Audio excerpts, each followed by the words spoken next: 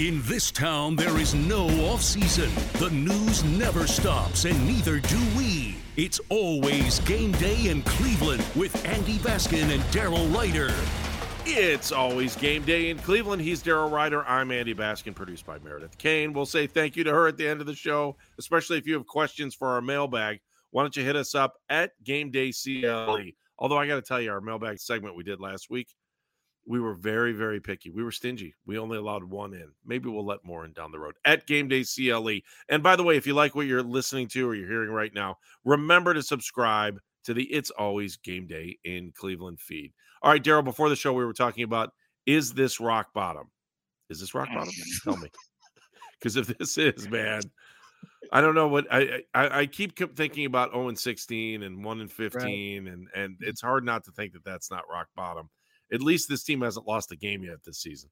Well, the thing, so full disclosure, and this is the great thing about the podcast is we can do stuff like this. So, I made the mistake of checking my Facebook memories one day last week, and something came up from 2013 in which I had outlined everything that had gone wrong for the Cleveland Browns in an offseason. So let's jump in our DeLoreans and go back to the future. Thank you, Doc Brown. Check your flux capacitors. Yes. In 2013, Pilot Flying J raided by the FBI 6 months after Jimmy Haslam was approved as the new owner of the Cleveland Browns. Oh, boy. Multiple arrests and prosecutions followed, and plea agreements and all that kind of stuff. Has that really been 9 years? Wow. Yeah, it's been a long time. For legal purposes, we'll remind everybody, Jimmy Haslam claimed he had no idea that fraud was occurring at his family-owned business, and he was never charged with a crime. So, gave us the greatest soundbite in the history of radio when asked about what the companies that were not getting their rebate money. Jimmy said, "They said, Jimmy, what do they say to you?" He goes, "Give me my damn money."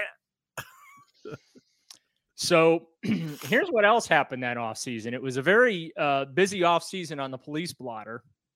Oh, great. Free agent Quentin Groves for let me guess, Beechwood? Was that the Beechwood incident? Alleged prostitution. Yes. He thought a little something cost about $20. If you remember that particular police report, this is a family podcast. I will provide no further details. Yes. Rookie defensive end Armonte Bryant. DUI. Undrafted free agent Oscar Walcott. Who? Oscar Walcott had to deal with attempted murder accusations. Ooh, ouch! And it wouldn't, as we're back in our Doc Brown DeLorean time machine here, and it wouldn't be a Browns offseason without another Josh Gordon suspension. Oh, jeez. So, yeah. So basically from the owner on down, it was a bad offseason in 2013. Whereas this year, it just involves the starting quarterback who got a lot of money, and the Browns gave up a ton of draft capital to bring here. And they peeved off the guy that used to play quarterback to the point of not wanting to play for the Browns ever again. Florio looking at you. Oh, Daryl. Yeah. All right. So next week, Daryl's going to tell us how he feels about Mike Florio. I love Mike Florio. Because you didn't have any emotion about it this week. It annoys me when people put stuff out there for the sake of putting stuff out there and for clicks. It just, and it has no factual basis whatsoever. And that is something that has no factual basis whatsoever. But yeah, how about, the summer of 2013 for your Cleveland Browns, ladies and gentlemen. That, by the way, will not make the Browns what if season and that we're going to come up with. Yeah, that popped up in my face because I chronicled like everything bad that happened to the Cleveland Browns in the 2013 offseason. It popped up in my memory. It's like, holy crap, that was a long time ago. And that was fun though. I mean, I hate to say it. It was fun to try to figure out what's worse, this or that. So yeah, well, The Quentin Groves prostitution still makes me laugh to this very day because I remember. I remember the story. I remember requesting the police report. I remember opening the file that was sent to me, and I remember the text of the I think narrative is the legal word that the police use. The officer's narrative. Right.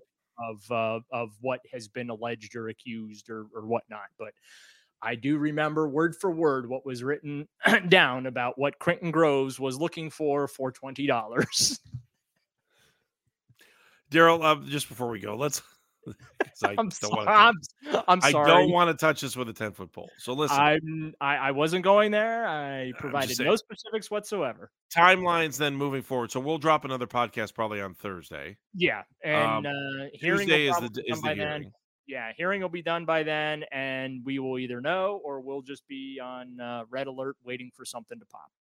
Gotcha. Final thought on this one? This is not the worst offseason for the Cleveland Browns. Because the sad thing is now I got to go back and look at other off seasons to say if they're worse than the one that I just. I'm waiting. I'm literally waiting for Maury Povich to hop on the podcast right now. This is not the worst season ever. This is not the worst season ever. Well, hey, no guarantees. Maybe this is the 0.01% that Adam Schefter is wrong about that indefinite suspension with at least a year. We'll see, but it sure looks like that's what the NFL is going to push for. We'll see if Sue Robinson goes along with it, and we will see what Deshaun Watson as well as the legal team of the NFLPA, which is we've talked about, is going to fight this tooth and nail, and they're gonna bring in the misdeeds of team ownership and the double standard that they believe. And look, I'm in the NFLPA corner on this one. There is absolutely a double standard with how they treat the owners, who I recognize write the checks, versus how they discipline these players. So we'll see if the NFLPA's argument in that regard will carry some weight with Sue Robinson. But I do think that there's a lot of pressure based on the allegations, based on whatever they have found in their own investigation behind the scenes, as well as the potential that more stuff could come out. I really feel like indefinite suspension is ultimately what we're going to have announced. We'll see what happens. We will see. Thank you for listening. We always appreciate you listening to It's Always Game Day in Cleveland. He's Daryl Ryder. I'm Andy Baskin. The show is produced by the amazing Meredith Kane. If you want to be a part of the show, all you have to do is hit us up at Game Day CLE. And we always remind you, if you like what you're hearing, remember to subscribe to the It's Always Game Day in Cleveland feed. Thanks for listening.